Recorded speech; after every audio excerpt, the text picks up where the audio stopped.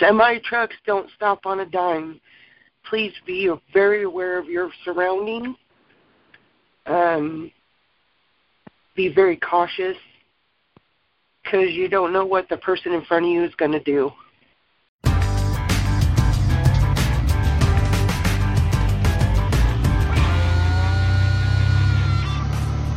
Longtime Overdrive readers are probably aware of the Trucking Solutions Group, a tight-knit group of owner-ops who came together originally more than a decade ago to share ideas toward business improvement.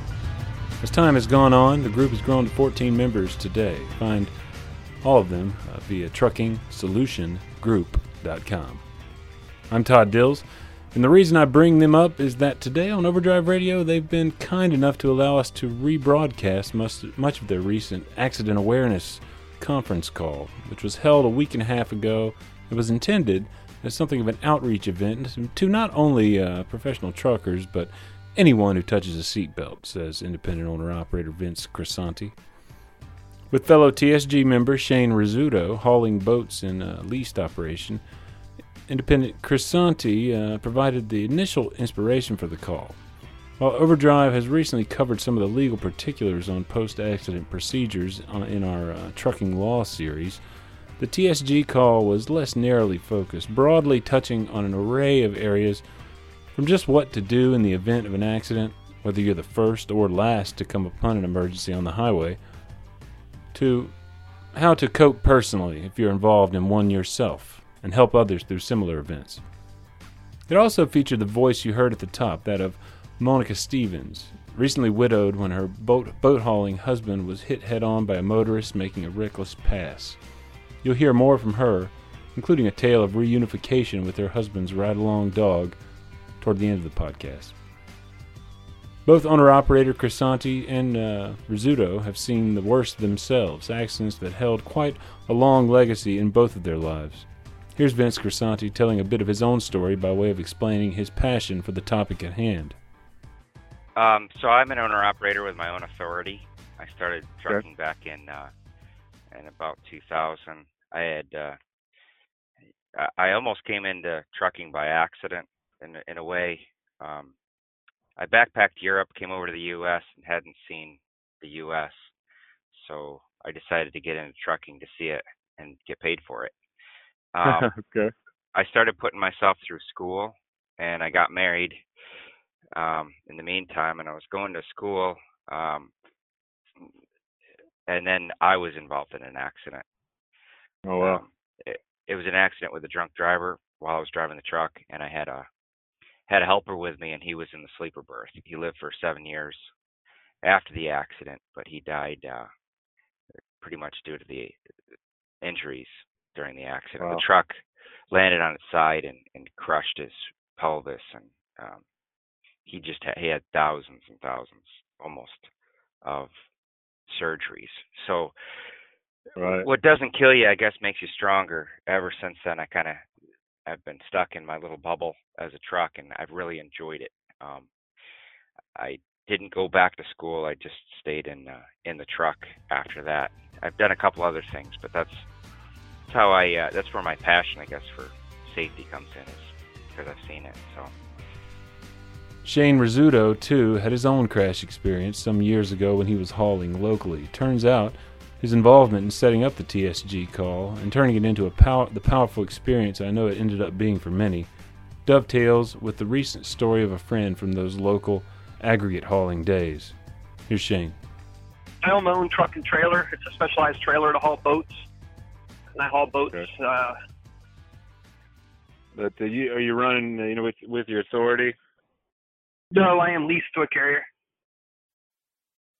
Vince had mentioned he was talking to some first responders and was wanting to put some sort of a call together, and that he was looking for a state trooper, and I knew a state trooper. But kind of went together like that. That's how I recall it going at first. And Vince kind of came up with the idea, and then I was kind of in the search for some more people to add to it. And I said I knew a state trooper, and then it was in a later call that I'd had a friend that from high school that also drove local. We drove aggregate, meaning rock and sand and dirt, local. He drove for a different outfit than me. He remembered me having that accident, and he actually just had an accident a few months ago, and it was a fatality accident. And he was having a really hard time struggling with it. So I just happened to mention to Vince that he had called me, and he just wanted to know how I felt at the time, and if the feeling ever goes away, and what I did to get rid of it. And I kind of described what I described on the call. Vince asked me to describe what I was talking about, and so I did, and he's like, wow, that's exactly what needs to go on the call. I want to add your story to it if we can. And then it just kind of grew from there, and I think that's kind of when everything started snowballing, coming together. Safety is so often, as Vince says, quote, what doesn't happen. It is usually not exciting, and no one claps when you make it home at night, end quote. Those practicing safety fully are engaged in what for stats purposes are a series of non-events. Unfortunately, as you'll hear Vince put it, quote, safety stats are measured by unsafe events, end quote. Featured here are 3 first responders of various types: Derek Olson of Lafayette, Colorado, a firefighter, a water rescue volunteer based in New York named Jim, and a state trooper named Chad, all of whom have repeatedly seen the results of tragedy when it happens on the roadway. Here's Vince Crisanti setting things up. This call is intended to help you in your daily lives make educated and informed decisions. This is intended to work in 2 parts. The first is for prevention. The second is for therapy. This call is for anyone that does not want to get into an accident and anyone that has been in an accident. Anyone that touches a seatbelt. Everything happens for 3 reasons. First, your decisions. Second, other people's decisions. And third, nature. The sun will rise, the sun will set, rain will fall, and ice will form. You need to make good decisions and influence others to make good decisions. I firmly believe that most accidents are preventable in some way, shape, or form. I also believe that all bad attitudes are preventable. We will talk to 3 people today to deal with accidents and 2 people on how they are dealing with it. You will take away from this a greater understanding of what to do if you're involved in an accident or come upon an accident, and you will get to see the accident from someone holding the steering wheel when someone else made a fatal mistake. You will also hear from someone who received a phone call while they were home about a loved one. Please remember, safety is what doesn't happen. It is usually unexciting, and no one claps when you make it home at night. It is an unevent. Unfortunately, all safety stats are measured by unsafe events. First, you get to hear from 3 modern-day superheroes. They each have hidden wrinkle-proof capes, but they are truly saving lives and fighting crime. Derek is a professional superhero. He has been a professional firefighter for 17 years.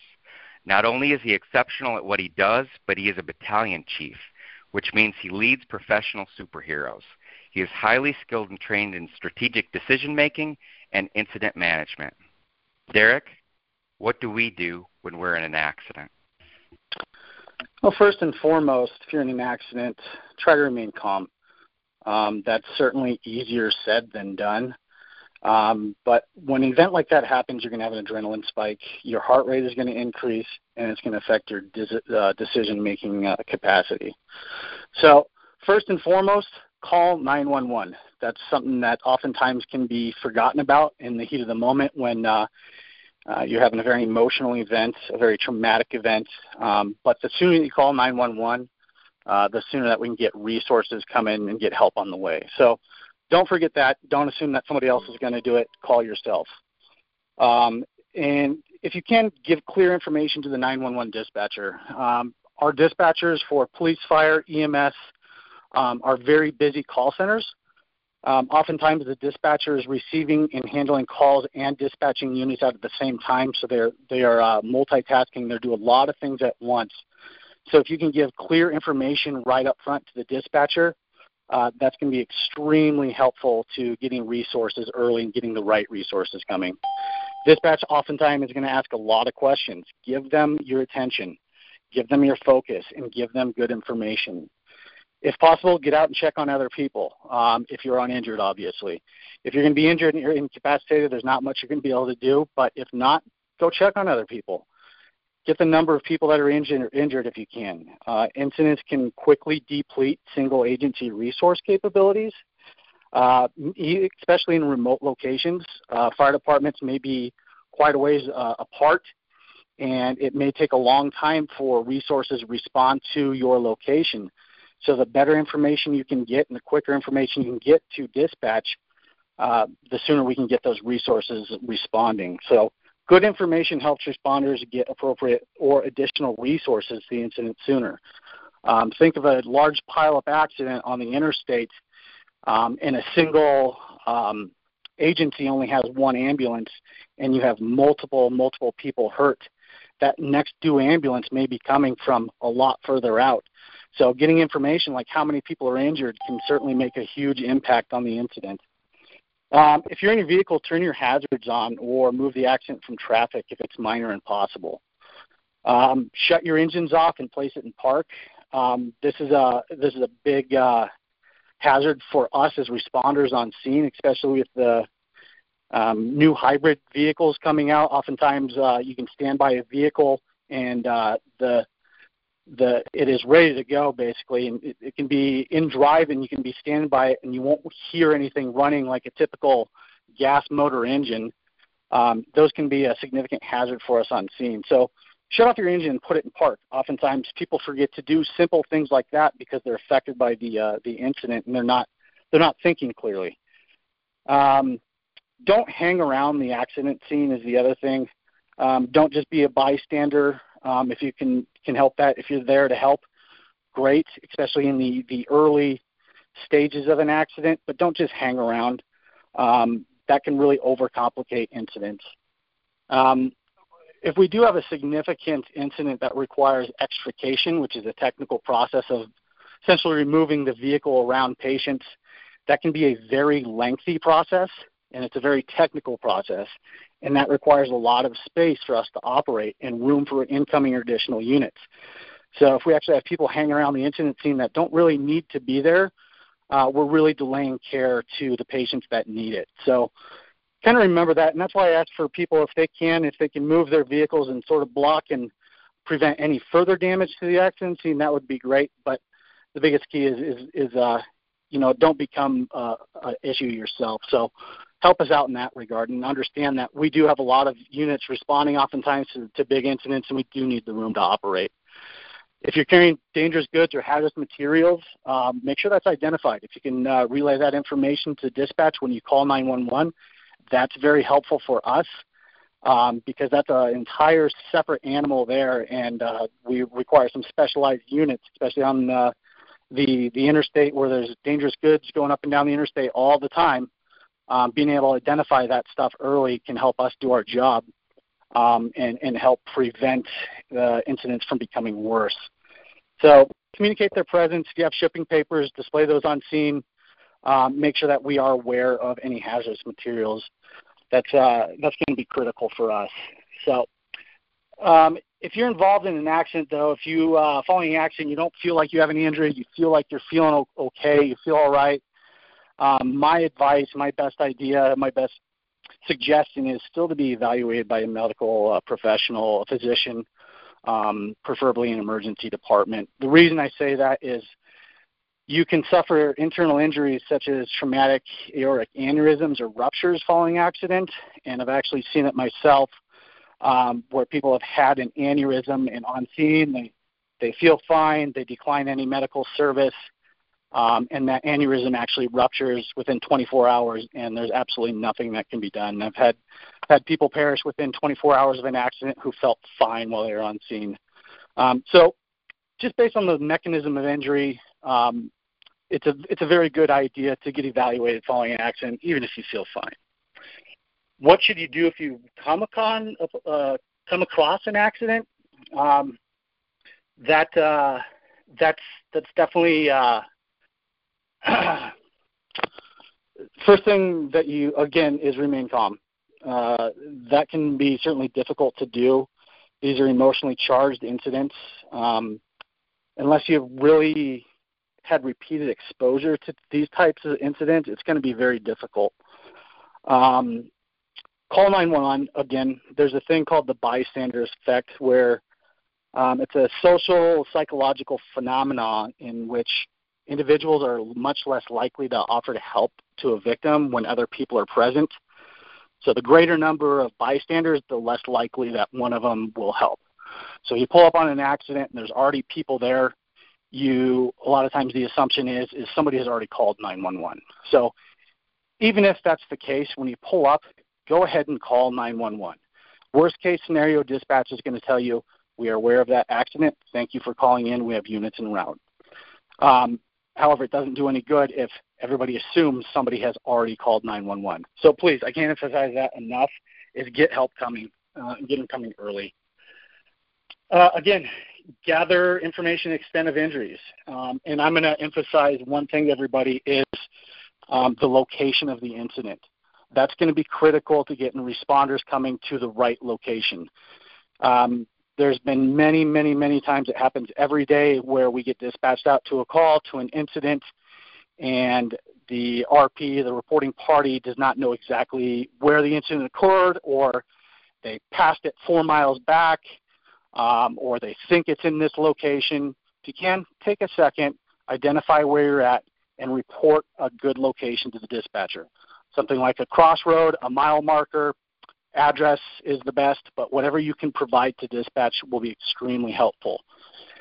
Provide a safe haven in inclement weather or dangerous areas to people involved in the accident if you can. Just whatever you do, don't make the situation worse. Try to exercise good judgment. And again, you're going to be in these high-stress situations where you're not going to know exactly what to do. So stop, take a minute, take a breath, and formulate a good plan of what to do. Just don't make a situation worse. Sometimes when too many people stop to help, it can certainly overcomplicate the incident scene and add complexity, causing delays in getting those help that really truly need it. So it kind of goes back to the bystanders. If you don't really need to be there, then please move on. If there's something that you can do to help, then by all means, help out what you can. Help out where you can. But if responders are already on scene, please, please, please, please don't ask, is there anything we can do? Is there anything we can do?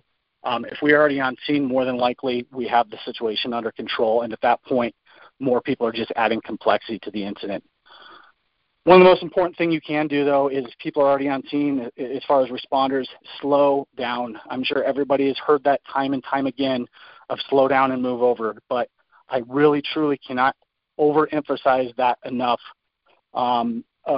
This is one of the most dangerous parts of our jobs, is being down out on a roadway and motorists speeding by it. I can't tell you how many times I've almost been struck by a vehicle, and you really don't have a good sense of how fast a vehicle is moving until you're standing 2 feet from one. 40 miles an hour passing the accident scene may not feel like you're going very fast, but when you're within inches of a vehicle, it's extremely fast. So slow down and move over. Be patient with us, please. Think about the responders. Think about the other people on scene. Just slow down and move over. Take a second for us. That would be a huge thing. There's been so many people killed on the roadside simply because of that, and it's so preventable. What have I seen? It's not really something that I indulge in speaking about, but I've seen anything you could probably imagine. I've seen a person pour gas on themselves and light themselves on fire in a parking lot in front of children and families present, and the psychological effect that's had on bystanders afterwards. I've seen partial ejection rollovers where I've had a 4-year-old asking me where their mother's face was following an accident because she was obviously deceased in the accident and partially ejected from the vehicle.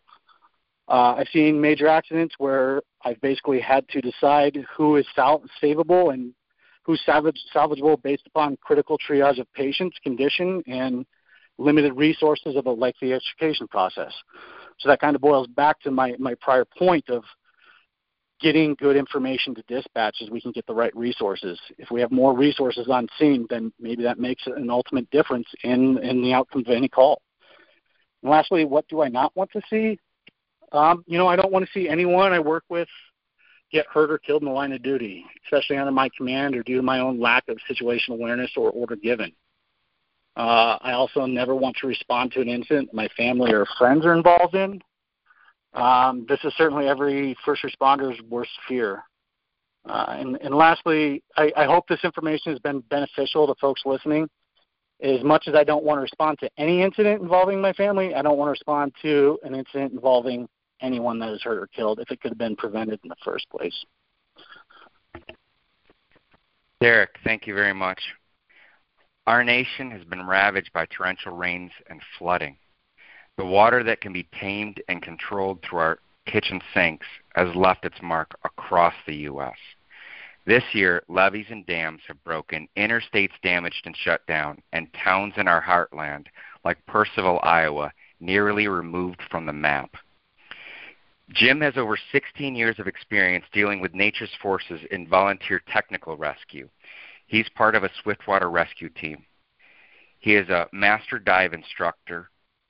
He dives through and under the ice to extreme depths and in fast current. But he also has a day job in an office. So he truly is a modern-day Clark Kent. When his pager calls, he changes his clothes, ready to rescue or recover if necessary. Jim, what do we do when we're involved in an incident?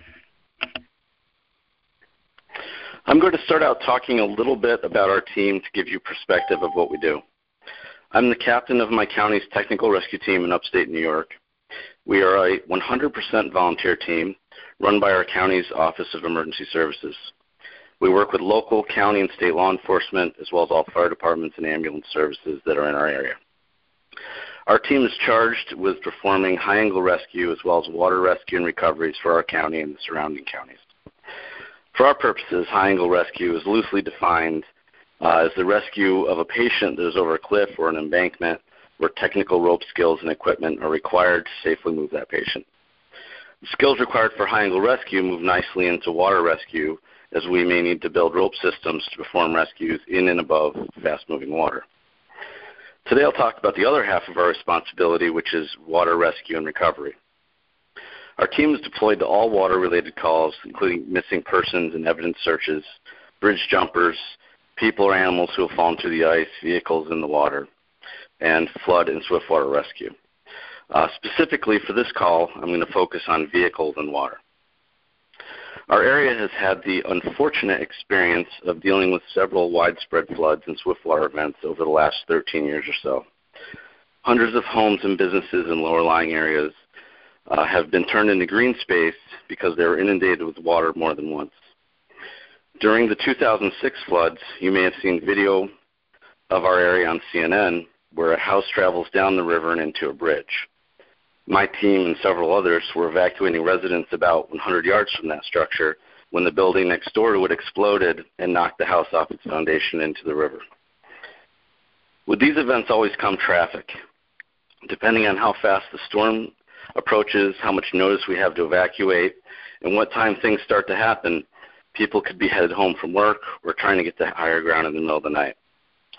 This brings us to the dangers of driving in these conditions. The first is that you don't know what's under the water. The water's never clear. It's always murky and muddy. You can't see 2 or 3 inches through it. I've worked in rising water conditions where steel manhole covers start vibrating in the street and then get blown out of place due to rising water. A typical manhole cover is about 2 feet in diameter and weighs a couple of 100 pounds. Once the water comes up a few more inches, you can't see that 2-foot diameter vehicle stopping hole in the middle of the road. And if you pay attention, there are a lot of manhole covers in a typical road. So that's a lot of hazards that you'll be driving through. This extends to areas where the road crosses water, whether it be a simple culvert or bridge that crosses a creek or river. Once the water covers the road surface, do you know if the road surface is even still there? Is the structure still strong enough to carry the weight of your vehicle? Could there be something on the bridge, large branch, or other debris under the water that's going to stop your vehicle? Probably in the most dangerous place to be in a flood. Which brings us on to moving water. It takes only a few inches of moving water to affect a typical vehicle. Once the water starts to float the vehicle, it will only stop if it's fully submerged or hung up on debris. Either way, it's not a good situation to be in. So what should you do if you find yourself in a vehicle in the water? You have a few priorities. Get everyone's seatbelt off, especially children in car seats. I have kids, and I know all about the complicated straitjacket that we put them in to protect them in the crash. Next, get all the windows down before your power windows stop working. As the water rises around the car, it will become buoyant, and it will begin to float. You want to call 911 as quickly as you can. Remember that water entering the vehicle will make it heavier and keep it in place. If you think it's safe to remain in the vehicle, do so, and again, call 911. Give the dispatcher as good a description of your location as possible. Maybe the cross streets, maybe it's the river you're crossing, the last sign you've seen, whatever you can do to get them to your location. If the water's not moving or is moving very slowly, it may be safer for you to walk or swim to safety than it is to stay in the vehicle with rising water. Again, you want to call 911 and tell them your intentions that you're walking away from the vehicle. If you can't safely leave the vehicle, before the water reaches your windows, climb onto the roof and stay there. The best option is to not enter water at all. You're probably driving through water because you don't want to backtrack to another road that will get you where you're going. The responders are going to be dealing with the same problems. We don't have super vehicles that can ford 4 feet of water. It may take us an hour or more to travel to a location that would normally take 10 minutes. And you may be number 8, 9, 10, or later on our list of rescues. There's only so much manpower to go around. Remember the saying, don't drown, turn around. If you come upon a vehicle that's in the water, obviously the first thing you should do is call 911, give a description of the location. If you think you can safely help, you can do so, but keep in mind your first priority should be your own safety. We don't want to add more victims to the problem we already have going on. So take this from someone who has seen a lot. The dangers are real, and the power of moving water is relentless. You can't see what's going on under the water. Please be safe and attentive while on the road. Chad is a state trooper. He's dedicating his life for greater good to keep us out of harm's way. His whole goal when he wakes up in the morning is to keep us safe. He has a great amount of experience and specialty investigating crashes. Chad has a passion for keeping our highways safe and reducing the number of crashes. Chad is also involved and passionate about educating the public in safety and understanding law enforcement's role in society. Chad, what do we do when we're in an accident? I'm really glad that I'm able to share with you today. And so from my perspective, what should you do if you're involved in a crash? You'll notice that I'm not calling it an accident. Very few crashes are accidents, true accidents. Most of them are preventable. So I just had to throw my 2 cents in there first. I would say, first of all, like others have said, I would say stay calm. Take some deep breaths, take a minute, get your heart to slow down a little bit. It's a fact that when your heart is pumping really hard, that you can actually get very narrow vision. You can not hear things. There are actual physical things that happen to you. So take a minute, take some really deep breaths, try and get yourself to calm down a little bit. Look around from where you're at. Just take a second to look around, take in your surroundings, try to start thinking a little more clearly. Then once you've done that, check to see how everyone involved is doing. Start in your own vehicle. Look in, if you have passengers, check yourself. A lot of times we forget to look at yourself and see what your injuries might be or how you are. It's even known that's happened multiple times where you have a pretty serious laceration, a cut or something, and it's not even bleeding yet because of the adrenaline that's pumping. So look at yourself, look at the others in your vehicle. If there are passengers, help them first. And then if you're able to, check on the other individuals in other vehicles. So that would be what I would say is first and highest priority. then, be a really good witness yourself. You're involved in the crash, but you need to be a good witness, meaning, again, look around, look at the details, what vehicles were involved, where are you at, those types of things.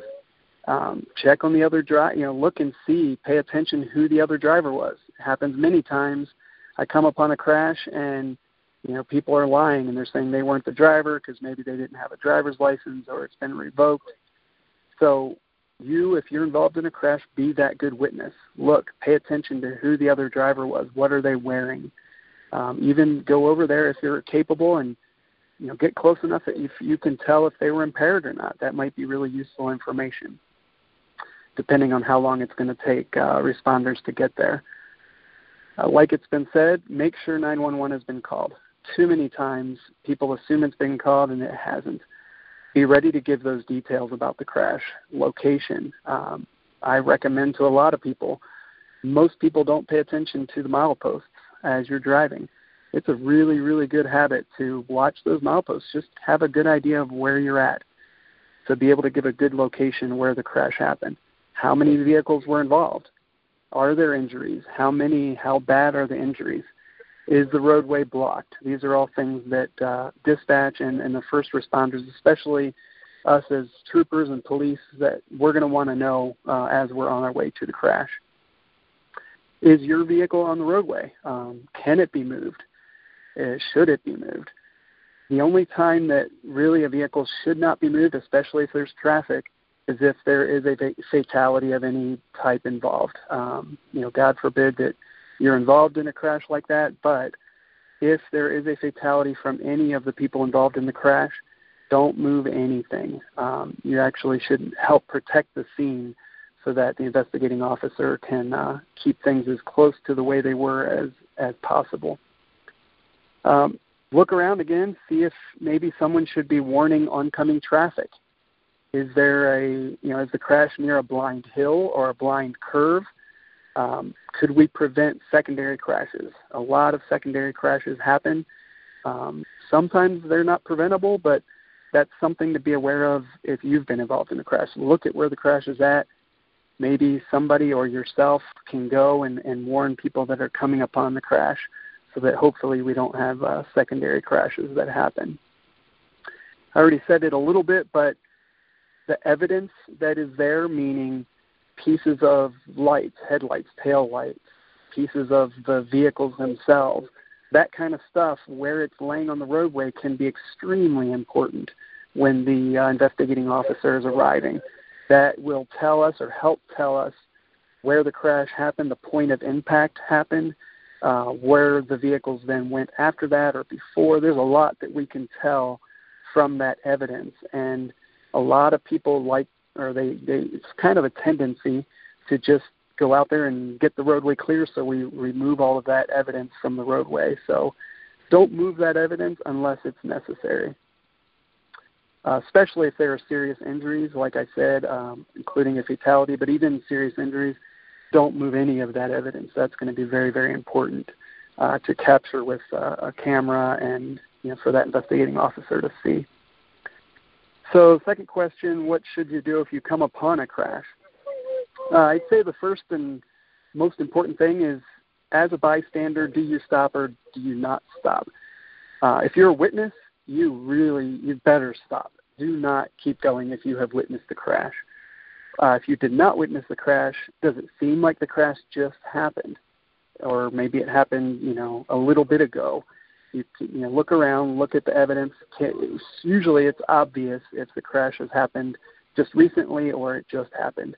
And are there any first responders on scene yet?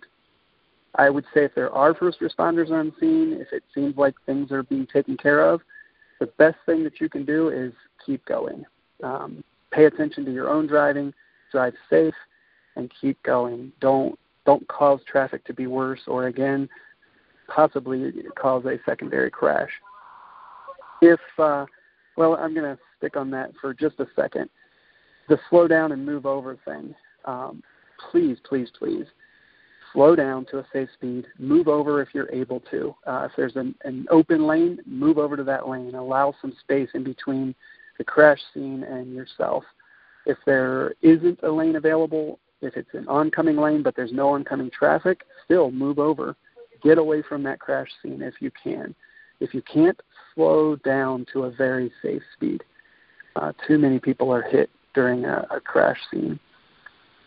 Again, make sure 911's been called. If you've come upon a crash scene, don't assume that it's been called. So call again. Hopefully you know your location, where the crash has happened. If you look around at the details, how many vehicles. I know I've already said it. It applies to you as well if you've come upon a crash. Look at all those things. Be able to give all those details to the dispatcher when you call 911. Some of the crashes happen in an area where there's really bad cell signal.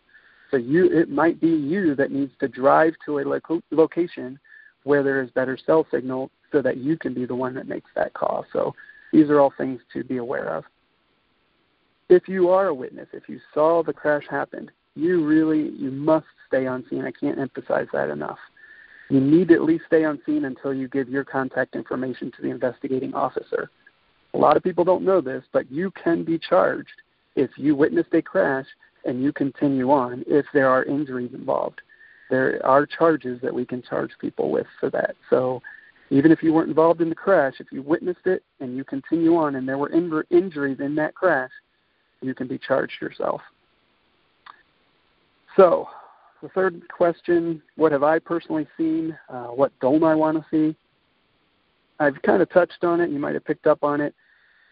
Too many people are interested in what's happening with the crash and not focusing on safety in general, or even possibly help people that are involved in the crash, and just rubbernecking. I think that's a really huge problem that we have out there.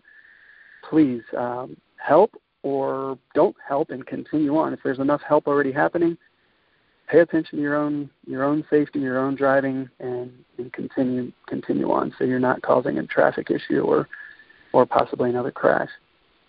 Something else that I see way too much, seatbelts. Way too many people are ejected. More than half of the fatalities that are car crashes are simply because they didn't have their seatbelt on.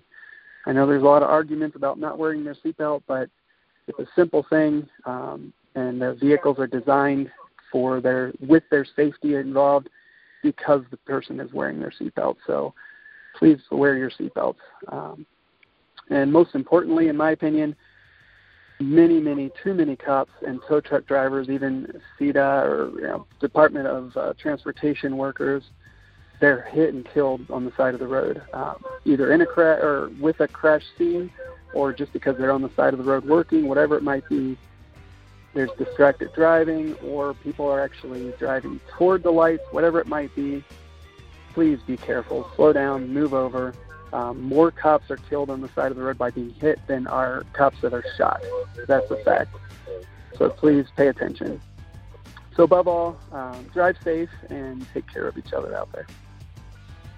The remainder of the TSG call was devoted to the experience of those who've been involved in fatal crashes, who've dealt with the sense of irrevocable loss that can accompany them when a human life is lost. And that's the case for any party in the accident, as owner-operator Shane Rizzuto spells out in the story that follows from a time when he was hauling locally, as intimated at the top of the podcast. Here's Vince introducing him. Many times you hear somebody start a conversation with, "I know a guy." Well, today you get to know a guy that was holding the steering wheel when someone else made a fatal mistake. He also served as a volunteer firefighter, so he's been on both sides of an incident, as a first responder and as a professional driver. He'll tell you about the accident and how he handled it. Shane, can you tell us about the accident? So my story starts out, I'd like to first say that I am a truck driver, and I was driving a truck at the time. I was driving local. I was stopped at a stoplight, making a left-hand turn. The light turned green. I made a left-hand turn, and there was a slight rise in the road that I had to overcome, and I was loaded. Just after the rise in the road, there was a cross street that was trying to cross 3 lanes of traffic going one direction, and the road coming out, and the people that were coming out were trying to make a left-hand turn and go the opposite direction that I was into the other 3 lanes of traffic. They had to cross at least 3 lanes of traffic to get over to the other side of the road going the opposite direction. I just crested the top of the hill and saw 2 cars sitting at the stop sign to my right. I was in the right lane. And the pickup truck that was sitting at the stop sign decided to go, and he was too close. So I was already hitting my brakes because he was too close. The car behind him didn't even stop. She just followed him right out. I saw out of the corner of my eye, because I was already that close to the intersection, I couldn't even see that she had gone. Out of the corner of my eye, it was a red car. I saw that she had gone. And I said, no, she didn't. And again, I was already on my brakes, with everything I could do. And I hit her square in the center of the car on the driver's side. I was able to get it to a stop. I immediately set my brakes and grabbed my phone and dialed 911. I was actually the first person to call 911. I jumped out of my truck as they answered and telling them what had just happened. As I walked around in front of the truck, I already knew that she had deceased. And I told the dispatcher that. At that point, they were trying to ask me where I was at, what direction I was going. And this goes back to what everybody's already said, to take a deep breath and calm down, because I lost it all. I didn't know which direction I was heading. I gave them the wrong direction. I was completely turned around. It had happened right in front of a large Honda dealership, and it was just starting to rain. In fact, it just started to rain as the accident happened. The roads were not wet yet. Therefore, all of the salesmen were standing at the front of the dealership looking out the window when it happened, and they saw the whole thing. They came out and said they saw it. There were vehicles that were going the other direction that stopped and said they had saw it. I had plenty of witnesses there to help cover my story when the police did arrive. I estimated somewhere between 30 and 35 miles an hour. Like I said, there was a slight rise in the road, and I was loaded. I think during the accident investigation, they did determine I was probably doing 35, if I remember correct. This was quite a few years ago. So at that slow of a speed, I killed somebody instantly. I didn't think that could happen. 35 miles an hour isn't that fast. Let's see, at the scene, I called my wife, and of course she was freaking out. The police arrived, and they completely shut the road down and started their long investigation. I think after I left the scene, DOT showed up and did a full level 1 inspection on my truck and trailer. I was asked by the police on scene to submit to a blood draw for drug and alcohol testing. And they said it would be in my best interest to cover myself for any future lawsuits. And, of course, I absolutely agreed. So I actually left the scene of the accident in a police car to go to the hospital and have my blood drawn.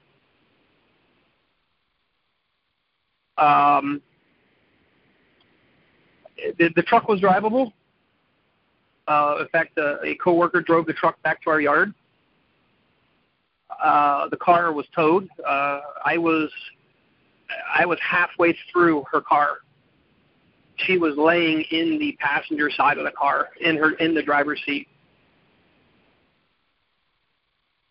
So her car was towed. Even though I knew that she was dead, when they did finally tell me before I left the scene, it hit me pretty hard. Even though I just looked at her and I knew she was dead. But when they actually told me and confirmed it, it hit me pretty hard. Afterwards, the aftermath. So I actually went the next day and drove my truck in the yard and dumped my load. I was hauling aggregate, and it needed to be dumped so that the truck could get to the body shop. So I actually went and got in the truck the next day and drove it and dumped the load. It was pretty difficult. I did take the next week off and got into another semi. Mine was at the body shop. It was a truck unfamiliar to me. And I had to, my very first load was loading and driving into the capital city, a very large metropolitan area. I couldn't handle it. Everybody jumping on the interstate, jumping in front of me. I finally got to where I was going and dumped my load and went back home and parked the truck. I couldn't do it. From that point on, I just so happened I already had another job when all this happened. I was trying to get into a different career at the time. I'd already had a job and I was on my 2-week notice already. So for the remainder of my time with that company, I drove a tandem truck and stayed a little more local just to make it easier on myself. The car was towed to an impound lot for the city, and the impound lot was not accessible, but there was an alleyway that you could drive behind some businesses to see inside the impound lot, and they actually parked her car right along that fence line. And I drove by it very often and just looked at it. I don't remember how often I did it, but for the longest time, it was there for a very long time, and I would drive by and look at it. I don't know if that helps or not. The way I felt during going on following the accident, I had a very large event interrupt my life, and it felt like the world should stop. Everything to me was moving in slow motion, and it felt like everybody else should stop and experience what I was going through, and it didn't. Life went on for everybody else. So to me, it felt like the world was spinning faster than everything else around me for the longest time. I didn't do any grief counseling. I just worked through it myself. It doesn't bother me at all today. I don't know what the terms would be called because I'm not a grief counselor, but life went on, and I finally just came to terms with it, and everything went back to normal. It just took time. In conversation later on with me, both Shane Rizzuto and Vince Crisanti had more to say about the various means of coping that exist, or about a fundamental aspect of it, ultimately, that I might characterize as simply going out of your way to engage with those you love and talk about what you're going through. It's a big part of the way both got through with time, that phenomenon that Rizzuto describes as the world going on, spinning around you while you're stuck in a state of what feels like suspended animation of sorts. Rizzuto described his own past work as a volunteer firefighter, where he built what Vince ultimately called an emotional muscle that he has been using all of his life, and the first responders have been doing it. You had to do it if you've ever been in that life-changing event. So I don't know how to exercise and build up that emotional muscle for other people, but that's what it almost seems like you need. And it's the first responders are superheroes because they deal with that. They're saving lives, and then they turn around and it's a man of steel and velvet hands. A guy can do something like that, have hands of steel and then hands of velvet to take care of a kid at the very next second. So that's just amazing and impressive. On the conference call, Shane Rizzuto returned to the aftermath of his accident and evidence documentation with police there. He used that evidence as a way to cope, of a fashion, as you'll hear. We didn't have, this was back in the day before cell phones had cameras on them, and so nobody had a camera.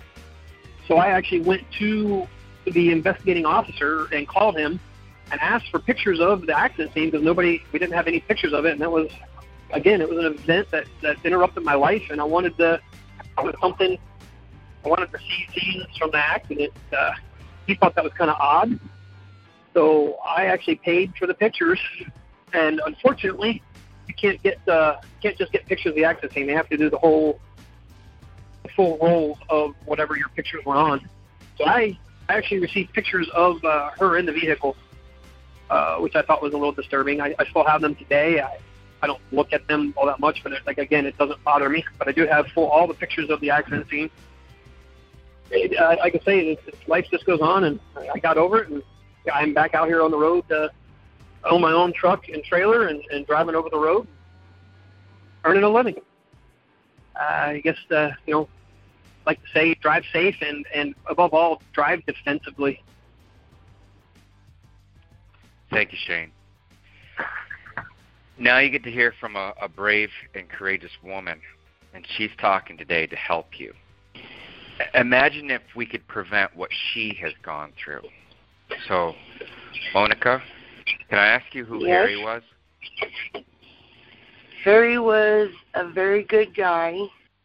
He took care of me and his family. He would give the shirt off his back if he could to help you. He was just an all-around loving person. What did he do for a living? We owned a semi-truck, and he worked for CMT, hauling boats. Harry Pierce was a colleague and friend of fellow boat hauling owner-operator Shane Rizzuto, whose involvement in his and his wife's story brought Monica Stevens to the call to share her experience in the wake of a tragedy. Can you tell us a little bit about what happened? He picked up boats in Kansas. There was a gentleman that was driving erratically, from what I understand from the police report. And he went to this gentleman, decided to pass a semi-truck, and Harry was right there, and he hit him at 90 miles an hour. And Harry died instantly, and so did the gentleman. Harry's boss, through CMT, they called him because the truck said CMT, and he had the coroner here where I live in Wyoming come tell me to my house, that he came to my house to tell me that my husband had passed. Can I ask how long it took to get your husband back home for services? 2 months. From the time of the accident, it took 2 months. Yeah, because he had to go to a forensic, what am I thinking of? A forensic coroner in Kansas City, Kansas. And can I ask how you're dealing with the loss? And, the tasks around the house, somebody else would be changing the oil. Right now, I'm just doing it day by day. My family's helping me a lot, and helping me do things around the house and keeping me busy. Can I ask how you kind of took it financially? A lot of us live and expect the next paycheck to come in. Can I ask how you've handled that? You really have to budget. A lot of Harry's trucker friends help me out by donating. And you really got to budget because there's not another paycheck coming. Can I ask how you're handling it all? Just everything all at once? Very rough. It's still new.